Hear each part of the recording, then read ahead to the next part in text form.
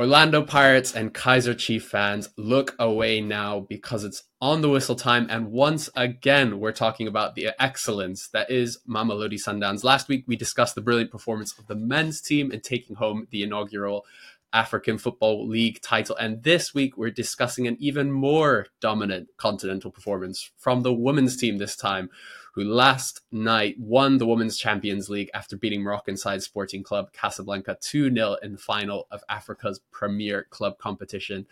And here to join me as we discuss the historic success and making her debut on the podcast is the brilliant Usher Komugisha. Usher, how are you doing today? It's an exciting start to the week. A lot of football happening, especially in the African continent. So really excited to be speaking to you. I've listened into the podcast for quite a while. I'm just excited to be here and really to be able to discuss, all the football that we'll talk about today. Absolutely. And you're someone who's so brilliant to talk to on this. Obviously, you've been covering, the women's game for so long on the continent. We met last summer at the women's AFCON. That was where we met for the first time. And it's brilliant to have you. I mean, first off, for those who didn't watch it, last night, Mamelodi Sundowns 3-0 against Sporting Club Casablanca. Casablanca making their debut in the competition. Coming in because Asfar Rabat won it last year. And so an extra qualifying spot went to North Africa. Usher, 3-0, 13 shots to 7, 6 shots on target to 70% possession. Was it as clear cut as just, Mamelodi Sundowns were just far, far too good for Casablanca? Well, to be honest with you, going into the final, I was like, I'm giving, Sporting Club Casablanca a bit of a chance. But when the game began, I was really convinced that Mamelodi would win it. And I say that because I'm really that kind of person who wants to look at the face of the players when they come onto the field of play. I want to see what is their attitude, what is their body language in warm-up. And you could see how confident they were. They went into this fixture as, a team that hasn't yet conceded in the tournament. And the last time that happened was in the inaugural season of this very competition, which Mamelodi themselves went on to win without conceding a goal.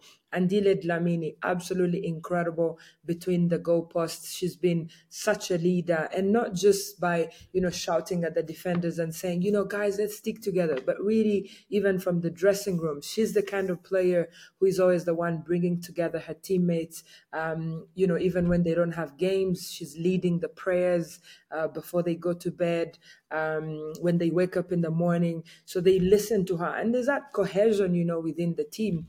That really sets them apart. But also they know that, they want to be at the helm of, African football. And who knows, maybe one time compete in a global competition that has the best teams from all the continents across the world. So they've been in that position for a minute. They know what is at stake. And they know that football is a very powerful tool that can change their lives, as we are going to see that just 2 days from today, really on Wednesday, that there's going to be a Netflix documentary that is going to showcase the power of women's football and really the power of the beautiful game in these women's lives. So for them, it's more than football. It's more than the 90 minutes. And they were going to always throw everything that they had on that field to make sure that they win. And yes, you talk about the stats, but as you can see, I'm really avoiding the stats, in the overall sense, to just bring in the emotional side and really the side that is also psychological. We know for a while now that Moroccan and South African teams, both in men and women, have also created this incredible rivalry. Of course, it's healthy on the continent, especially in the last 5 years. So that also comes into play, but also because Asfar won the league last year. So this time, Mamelodi said, look, it's our third time going to the final.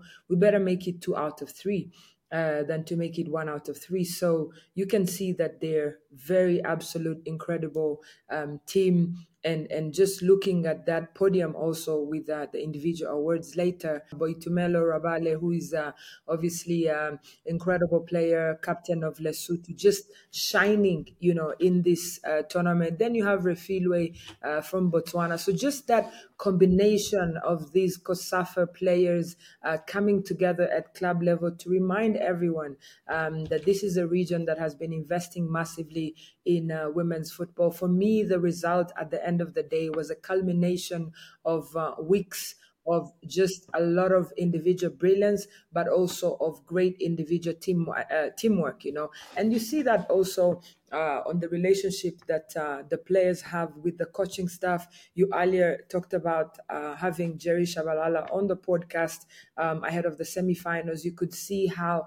he was speaking with so much emotion and what this meant, for him and his players, but also just really for the Masanda Wana family back home. Can you imagine in a space of 7 days, they've been crowned African queens and kings? That just goes to show you that there's something incredible happening.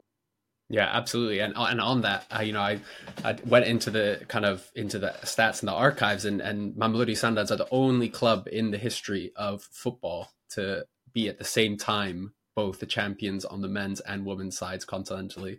Obviously, there's a few caveats there, whether you think the African Football League is the premier competition in the men's side, as well as I also have to caveat that in 2022, Palmeiras held it for one day, because I think the men's side had won it in 2021 and the women's side won it in 2022, but a day before the final of the men's. But I think it's testament to the brilliant work that Sundowns have done. And yeah, you mentioned some of the players.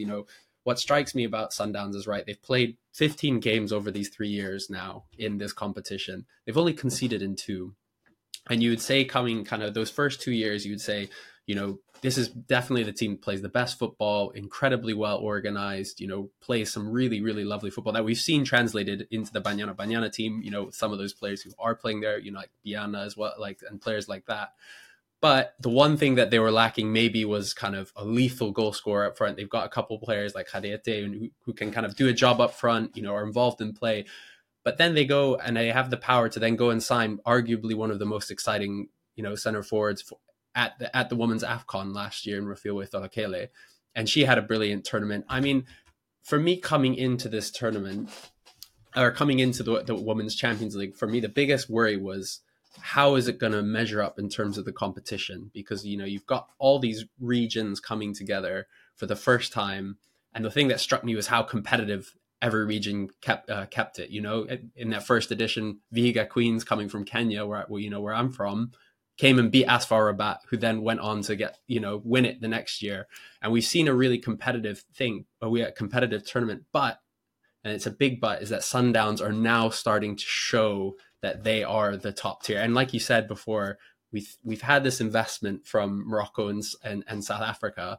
And I guess my fear is that, last year, Asfar Rabat wins it, and Sporting Casablanca comes in as the second kind of team from that North Africa region, blows away the other competition in qualifying. And now, are we going to see the same thing next year? Because we're seeing other clubs in South Africa growing. That's one thing that Jerry Shabalala spoke about, how happy he was, although I'm sure he's not, because Sundowns aren't actually top of the league anymore, with the likes of TS Galaxy, Royal AM, JWV, and UWC coming through. Is there a danger now that, because of these two countries and the investment in their clubs, and maybe in very different ways, obviously, South Africa and Moroccan football is developed differently, are we in a place where this kind of duopoly is forming, and suddenly we're not going to be seeing other regions competing in the same way that we should? I mean, we've had 4 teams get to the final of the Women's Champions League. 3 of them have come from Morocco and South Africa. What are your thoughts in terms of how the tournament develops?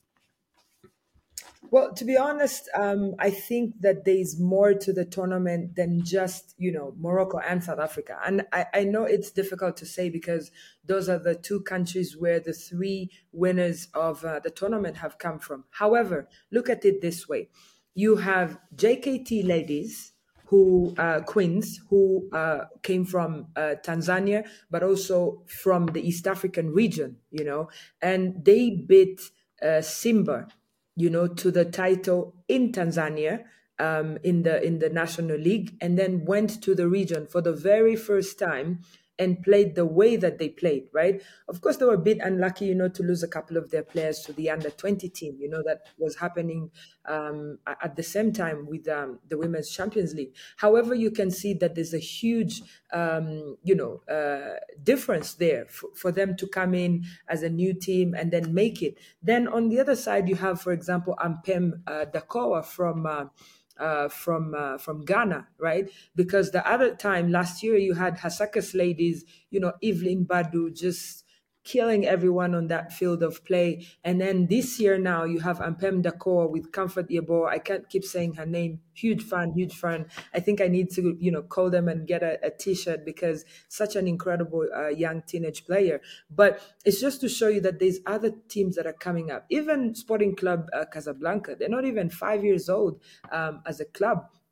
But they're coming in to compete, and yes, you talk about the investment, yes, but there is also, a fresh wave, of people waking up and saying, I think we really need to invest in this women's football. But of course, and now to your point, there's always going to be a gap, first with the infrastructure that the two countries have. You talked about going to the Women's Africa Cup of Nations last year in Morocco, and you could see the stadiums where the games were being played, just in Rabat, seeing the final, the final between South Africa and Morocco, and even Nigeria and Morocco, the semi-final. That's when they set, a continent record of attendance. But there has to be, you have to borrow inspiration from that sense. Like for example, Ghana. They missed out on 2 editions of the Women's Africa Cup of Nations, and I think they had to sit back and say, "Look, we are Ghana. We've been, dominating the continent at under 17 level, at under 20 level. Why is our national team suffering, And of course, this comes into play after they hosted the 2018 Women's Africa Cup of Nations. The team didn't do well. So the federation really decided to punish the women's team, and not really support them. But now they're back on board. They have a new coach who's, doing super well. Of course, the question remains, maybe they haven't faced like some big girls, some big teams on the continent, but they're making good progress. And that also reflects, with the national, the national league as well. But yes, to your point, South Africa and Moroccan teams will always be ahead of the game. But if you look at the game between Ampem Dakoa, in that semi-final against Sporting Club Casablanca, it was a game of fine margins. It's 2-2, and you have a Comfort Yeboah own goal, that kind of brought Sporting into contention in the first place. Then they go to penalties. Anything can happen with the penalties, right? So I think that we're going to continue to see a couple of countries, continue to invest. For example, CBE, the Commercial Bank of Ethiopia, failing to make it out of zone 5 for the third time. I think they were a bit unfortunate, losing to JKT Queens, right? But for me, at the end of the day, CAF needs to expand the competition, not to 12 teams, to 16 teams. Now is the time, because we have 54 countries on the African continent.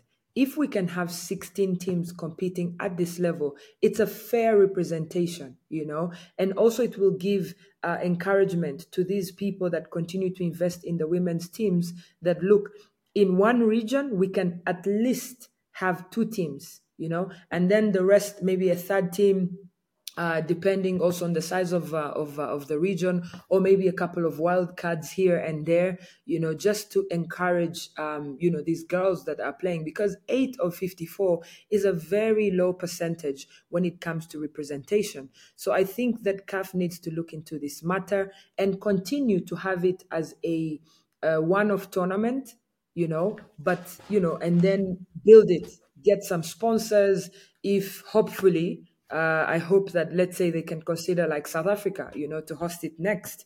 Then you can bring in some really corporate sponsors.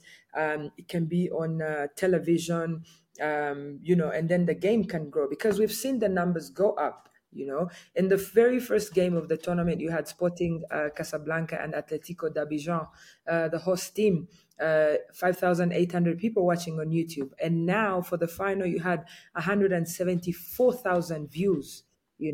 That's, couple of thousands of people that are following women's football, and also in the stadiums. There were so many people that were coming to watch the games in Corogo and San Pedro. And thank God the tournament was actually held out of Abidjan, so that it gives an opportunity to the women also to experience the countryside, of Cote d'Ivoire. But really, at the end of the day, I think attitudes are very important. And lastly, I must say for Cote d'Ivoire, in the lead up to the tournament, there was a huge disappointment with the federation pulling out their national team from the qualifiers. It was very disappointing. Of course, they had predicted that they wouldn't do well because they had lost to Tanzania previously. But this tournament, I hope, showed them that people care about women's football, that also their women's football is growing in Cote d'Ivoire, and that they deserve a great chance, to be supported and to be invested in, and then we can pick it up from there. But the conversation has to be there. I think it's very close. These countries, Ghana, Tanzania, Botswana, they're doing an incredible job. Kenya as well. The other day, they surprised everyone on the continent. So yeah. Yeah, and I love what you say about investment. And this is one thing we've talked about so much on the podcast is, and why we get so frustrated when we don't see the same investment in women's football that we think we should, and it compares the men's game. Because in terms of the football investment, and I think this is so true anywhere in the world, but I think probably particularly in Africa, is you get so much return on investment in the women's game in a way that you never can get in the men's game, because there's so much room to develop and so much room to grow. And you see that with the countries that invest. We see that with your Tanzanias who've come from nowhere, even, to a lesser extent, Kenya, I would put in there as well. But even like Botswana, doing really well at the WAFCON, and then seeing some of their players like getting those bigger moves to bigger teams. And then on the flip side, you see Ghana and Ivory Coast and Cameroon not investing. And these are three of, maybe 10 years ago, we'd say three of the biggest 5 teams on the continent. Suddenly they're, losing to Kenya. They're, pulling out of qualifiers and losing to Tanzania. And I think there's such 100% that there's a frustration that there isn't the investment there, because we could see so much growth coming in a way that you wouldn't see in the men's game when you put in millions more into it. And I think that's really well put in terms of how, you get what you put in, essentially. And I totally agree is in terms of expanding the tournament, because I think the best example is of the qualifiers being a really good product is East Africa. Every single year it's been remarkably competitive. You've had CBE from Ethiopia getting to the final twice and semi-final once, and arguably the most consistent and side of the East Africans. They've never qualified, and yet Vihiga Queens did really well when they came. Obviously they got knocked out in the group, but they beat Asfar. We saw Simba get to the semi-finals, and then like you say, JKT Queens, really unlucky in terms of losing players to the qualifiers, to the national team. But I guess my question then is how, because one of the other frustrations and disappointments we've seen is the discrepancy in prize money that the winners have gotten, particularly, in the wake of the AFL kind of coming in this kind of 3 or 4 week tournament on the men's side of things, invitation only. They're getting 4 million to win it. And we're getting pennies in comparison on the women's side of things. And even the hosting rights to this tournament, that was kind of put forward, that no one really came forward to host the tournament, and was actually kind of given to Ivory Coast simply as a kind of preparation, run for the men's AFCON that will obviously be hosted in Cote d'Ivoire later. For you, how do you see, that responsibility being split between CAF and the member associations of CAF in terms of that development? Because we can sit here and be very critical of CAF, and we often are on this podcast, but they have done a lot on the women's side in terms of growing, starting the Champions League, for instance. I mean, I know you've been there from the start as one of those people who've been calling for, Premier Club competition, But what does that look like in terms of growing? Is it just simply expanding to 16 teams, growing the tournament, or how does that actually look in terms of enticing that sponsorship and that growth that is needed from a kind of financial and infrastructure side of things? This is a very good question. And I'll tell you what, CAF Women's Symposium, May 2018 in Marrakesh, Morocco, all the stakeholders in one building, and we were looking for answers. We were looking for, suggestions and things that, we want to see on the continent.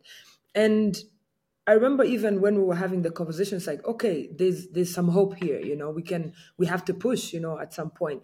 And I say that because, a couple of months down the road, CAF officially opened the women's football department. Can you imagine that, for decades, there was no department of women's football. And then, you have two employees there, running around trying to create a strategy, for the game.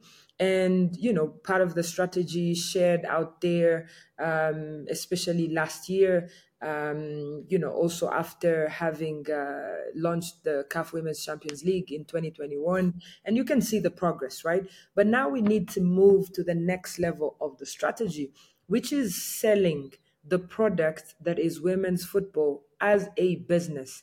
This must not be treated as a charity case. Women's football is not a charity case. It can be built as a business. Just over the weekend, I'm a huge Manchester United fan. We had the club literally, and people don't know, but Manchester United and Real Madrid were, some of the last big clubs, especially in Europe, to create women's teams, and now it's not even been 5 years, and they're filling out an entire stadium. They had what, around 46,000, I think, at the stadium for the derby, against City. And for me, that's a huge step. We saw that last season with three of the most attended games in Europe, all were women's games.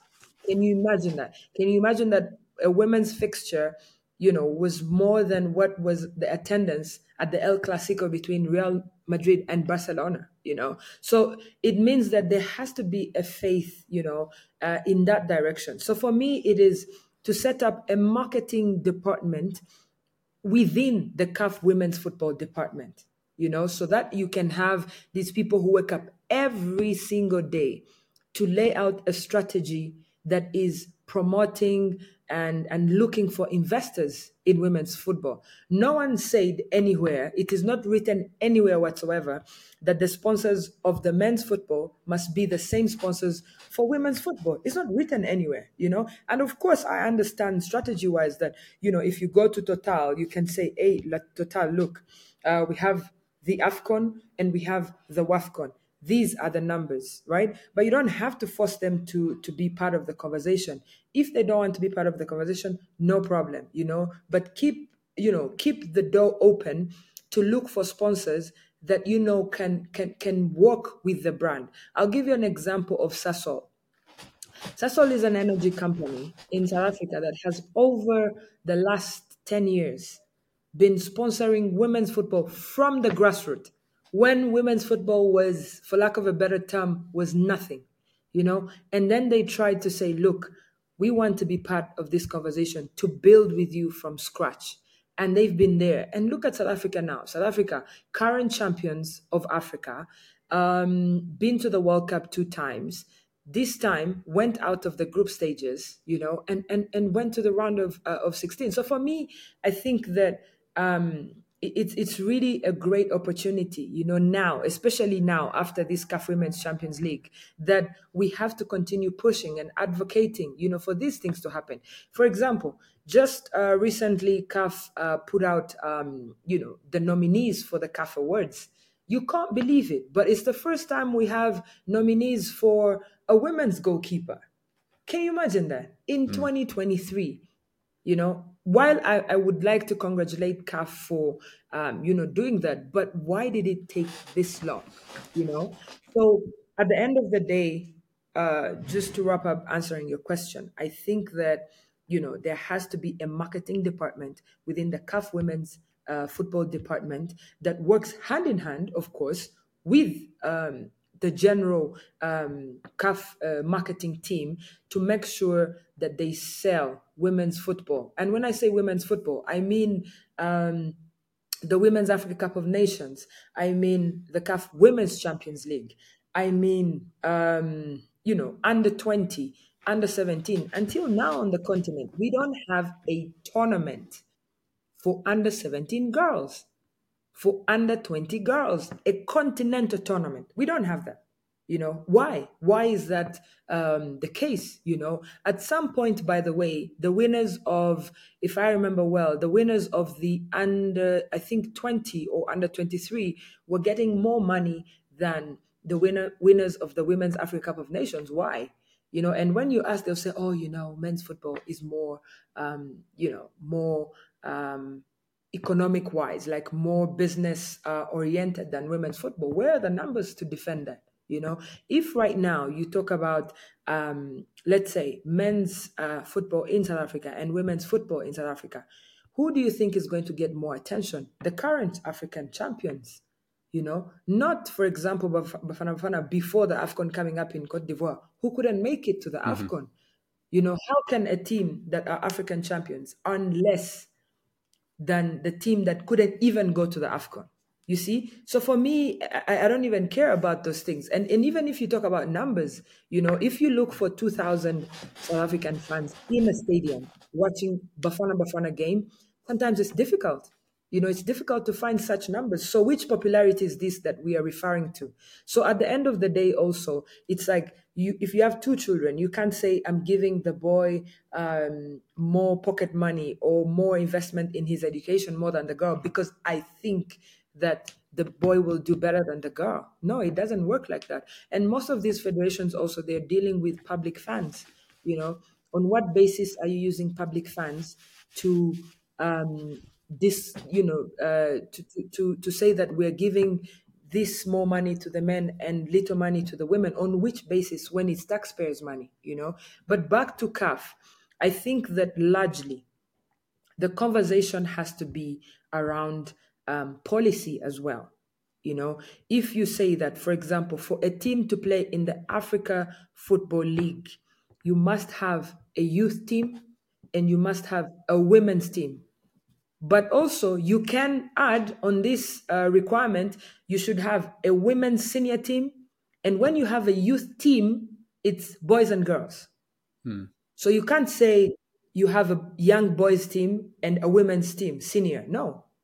It has to be both ways. We have to start the conversation at that level. The problem is people don't want to invest and yet they want to see results.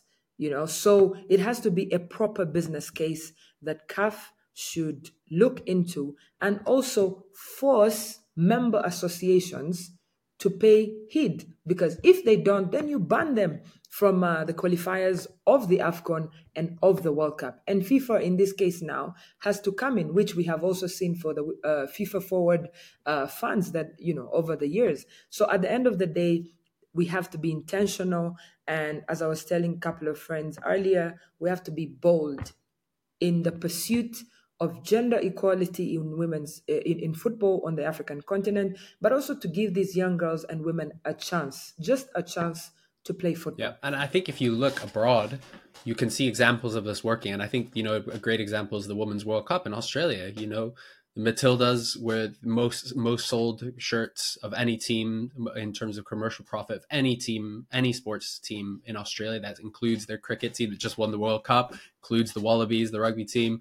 Their game against England at the World Cup was the most watched event in Australian history. Despite the men's team having been to a World Cup and having them won a rugby World Cup and cricket World Cup, and even I think here, also in terms of the club side of things, here in where I'm based in England is one of the best examples of pushing and showing that product. The first when I started covering football, it was covering the Women's Super League and Championship, watching it on single camera, put on the FA's website, and it was really terrible quality, but they kept showing it, and eventually got a couple, broadcast deals with BT Sport initially, and then Sky kind of took the gamble just 3 or 4 years ago, invested in it, and suddenly within a few years, the WSL has gone from a kind of I don't want to say a village league, farmers league, but to suddenly, I think it's arguably the best league in the world. And that's just been within a few years of investment. I mean, they're getting that return. Yeah, I was at the Emirates when Arsenal had their biggest ever attendance when they played Bayern Munich in the UEFA Champions League. And I think that's, you're spot on. There just needs to be that investment and that desire to see it grow. I know we've taken a lot of your time, Usher, and I just want to ask one final question to you. And I put this to Jerry Shabalala as well, is, Gianni Infantino kind of alluded to it when at the Qatar World Cup in 2022. But do you think that the African nations specifically are ready for a Club World Cup on the women's side of things? Because we've seen the men's side, how much the Club World Cup means to some of the sides like Al Ahly and Wydad that have been participating in the last few years. On the women's side of things, how much would you like to see a Mamelodi Sundowns going up against Barcelona Femení and teams like that? And do you think that they're ready for that? 100%. I think we have to start somewhere. But I think, of course, there's a couple of things, as you will see in the documentary on Netflix around the Mamelodi Sundowns ladies team. There's a couple of things that they'll need to work on to become world class, but they have to begin somewhere. And when I say begin somewhere, you'll have to go back to the 1974 World Cup, when Zaire, which is now the Democratic Republic of Congo, became the first team from sub-Saharan Africa to play at that level, and the results of the fixtures. But look at us now with the likes of Morocco going to the semifinals of the World Cup in Qatar. So we have to begin somewhere, even if it takes us the next 40 years. Now is the time for an African team to go and play at the world level. I cannot begin to imagine that in 2023, we don't have, a tournament that is for club champions from all continents in the world, because why not? And if there's a team, by the way, that can compete at this level from Africa, it will definitely have to be Mamelodi Sundowns, because they will get as much support as possible from within the club structure, from within South Africa, but also from the rest of the continent. This is a club that is really not struggling for financial resources. They'll have to make a couple of signings, to prepare themselves. And also it's important to note that South Africa has really been, throwing some really good efforts in playing big friendly games, against the USA. We saw just a couple of weeks ago in the international break, playing against, the big teams on the world level.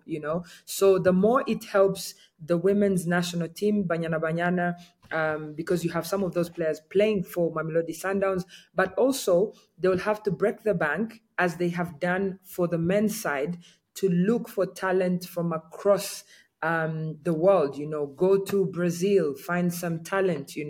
Go to maybe Asia, get some talent from there, and then build up ahead of the World Cup. That is going to be very key for them to go to the next level, because we've seen them, prepare and shine on the continent, winning 2 titles out of 3. Come on, I think that's enough for them to show that they have the ability to get to the next level. So I think now they have to really sign some talent from at least 2 or 3 continents, just to boost that squad, get used to each other before they start their next season campaign.